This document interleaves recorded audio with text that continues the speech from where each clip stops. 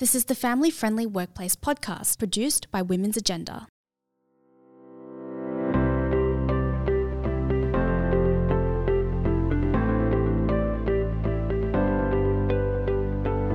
As an incoming CEO, how can you really make your mark on your first day in the new job? For Andrew Yates, the new CEO of KPMG, he used his first day in the new role to announce a major overhaul of paid parental leave that would see all new parents given access to 26 weeks of paid leave. There are no primary or secondary labels on this, and it applies to new parents regardless of how long they have been employed with the firm. But his overhaul was not just about parenting. The firm has also looked at other family-friendly practices, including announcing floating public holidays, meaning you can move public holidays to a date in the calendar that better aligns with your own cultural or religious events. And he announced that Indigenous employees will also be given additional leave to take place in cultural events. So it was quite the first day. And as Andrew says in the podcast here, the feedback has been incredibly positive.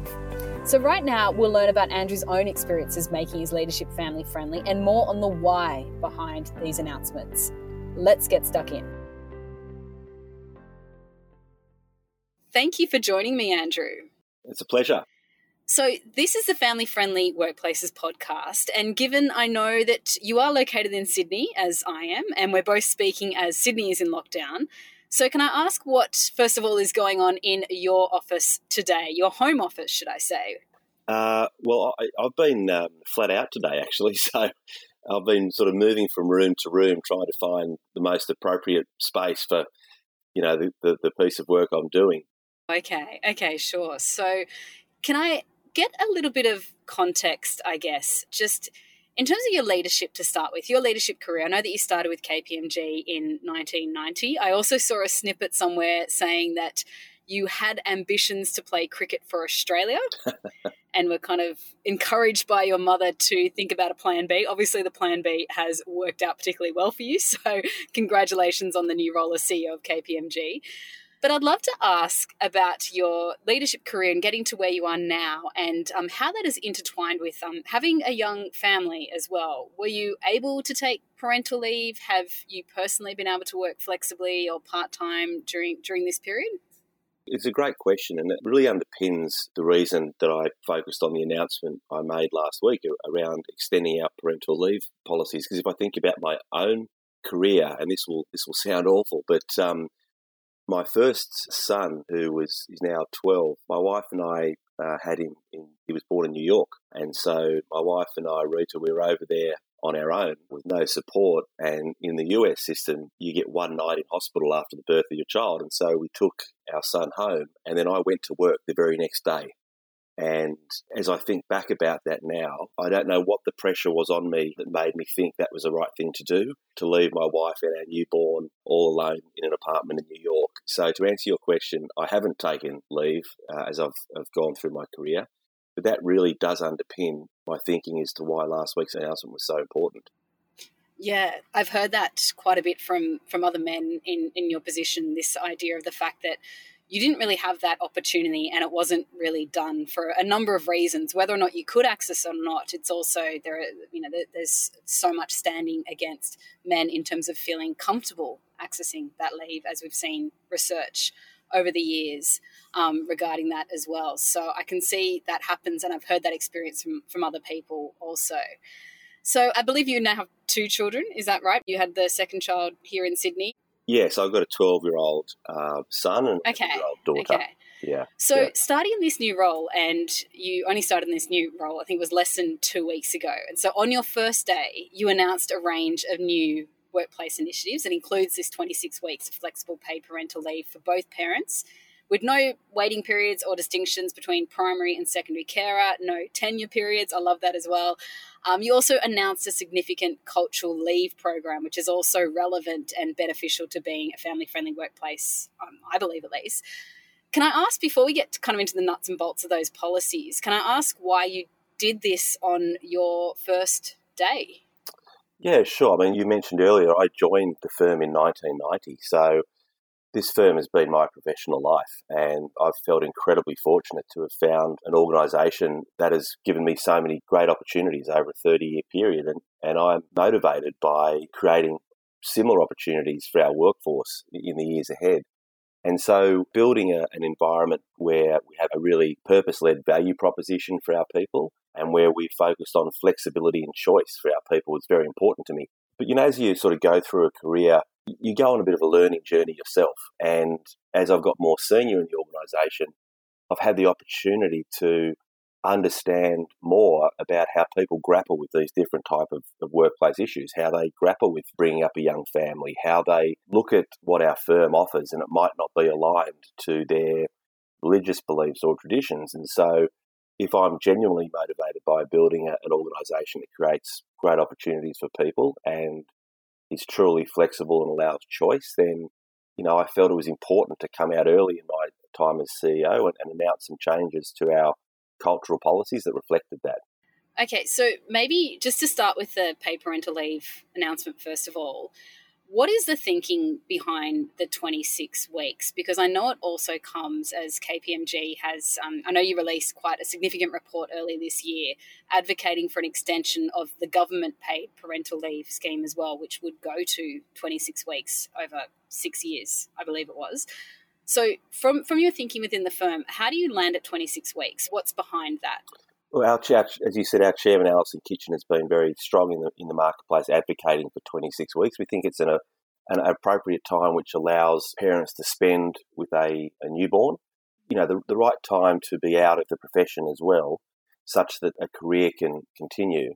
I think there's two challenges here in my mind. One is obviously female participation in the workforce, and the other is males having the opportunity to contribute to the early years of their children's life post-birth. And so the 6 weeks is really our view on what is an appropriate and meaningful period of time that reflects, the balance between both those motivations, between the female participation and the involvement of the male in or the second parent, should it be, in the life of the young-born child.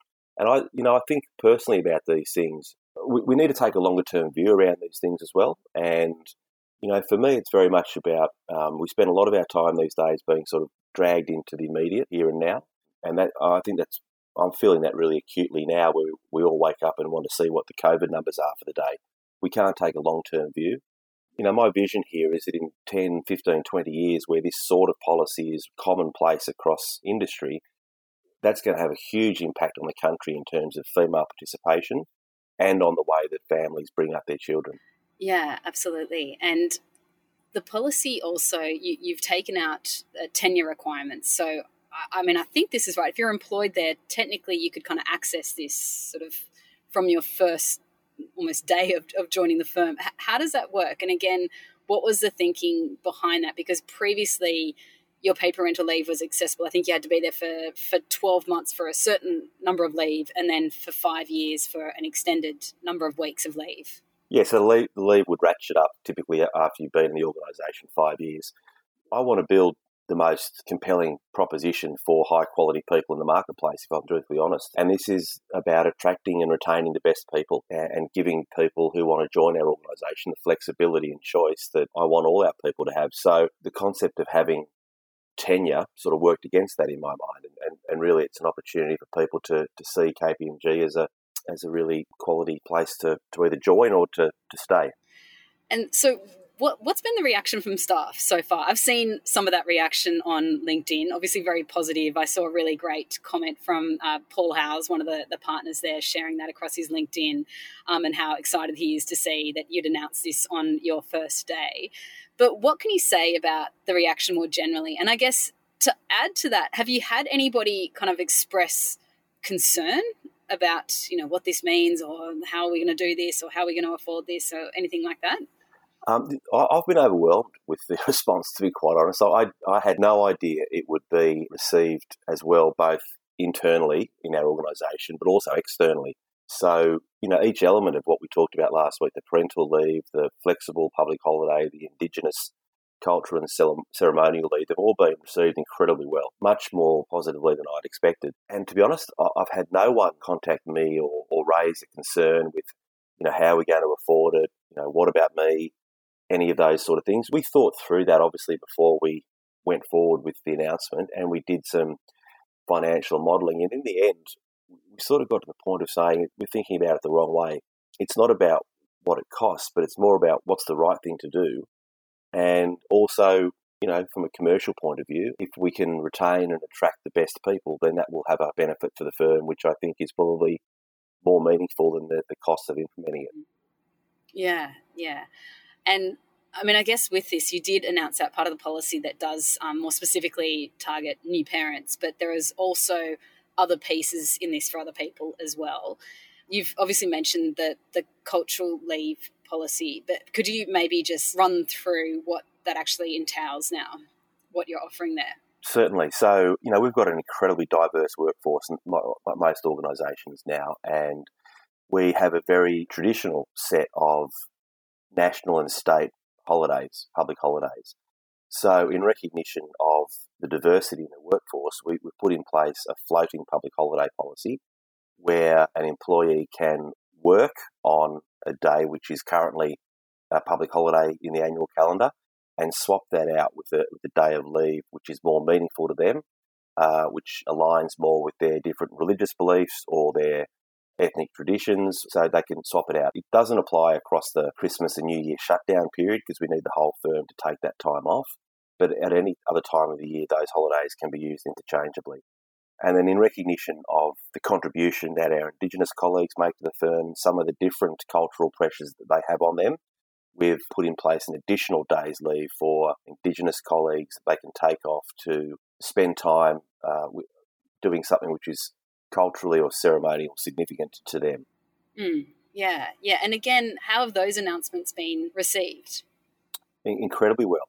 It's very similar to the parental leave announcements, so much more positively than I had expected, to be honest. And I think that just evidences the great intent that we have in the organisation to actually build a genuinely inclusive workforce.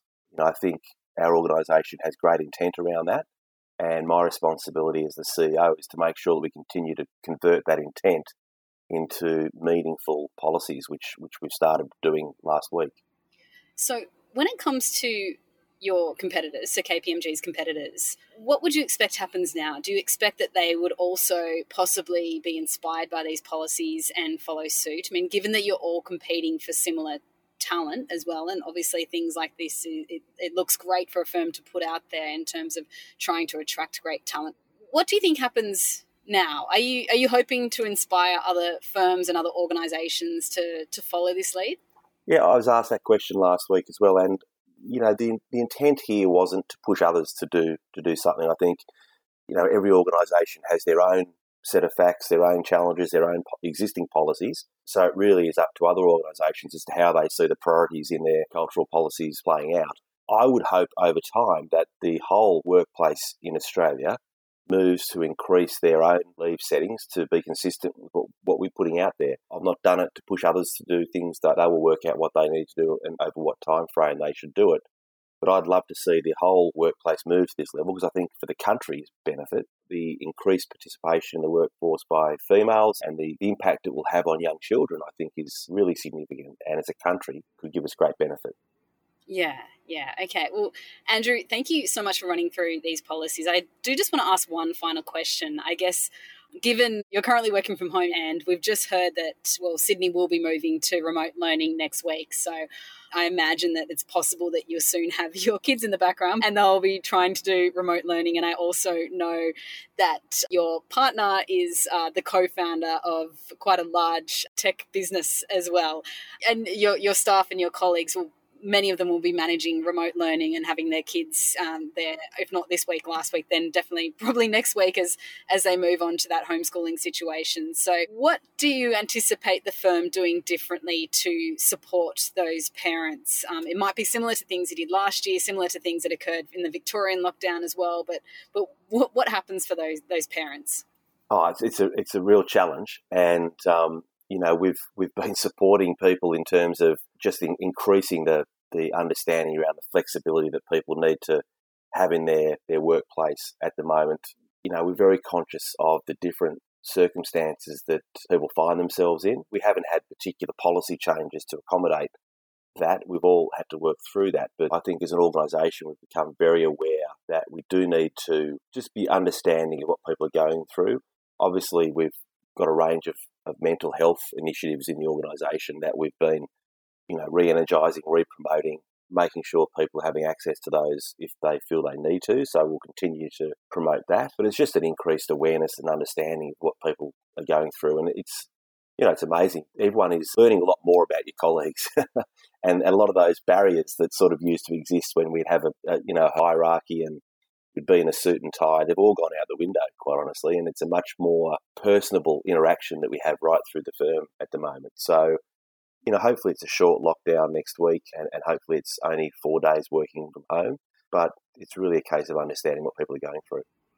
Yeah. And you mentioned getting to know your colleagues better. And I can see in this interview, that you've got a piano in the background and there's things that you just see in the background of people's homes that just connects you a little bit more to, I go, oh, well, somebody in there is a musician. And so I guess maybe one final cheeky question, if I may, was just to ask about you personally and how you, and this is a question that gets asked of a lot of female CEOs, so I feel it's only fair to ask a male CEO as well, but how do you balance work, career, family life? How do you look after you within all of that?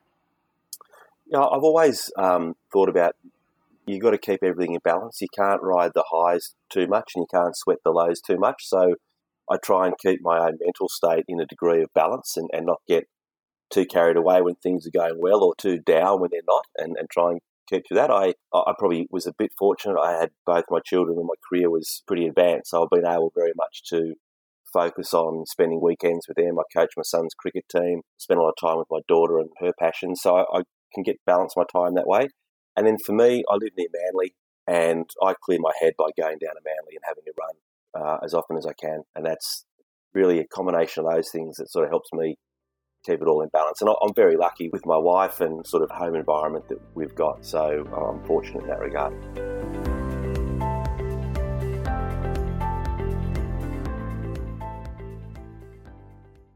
The Family Friendly Workplaces podcast is an initiative supporting the new National Work and Family Standards for Workplaces, which informs employers of the minimum and best practice policies they can invest in to create a great family-friendly workplace culture. You can learn more at familyfriendlyworkplaces.com.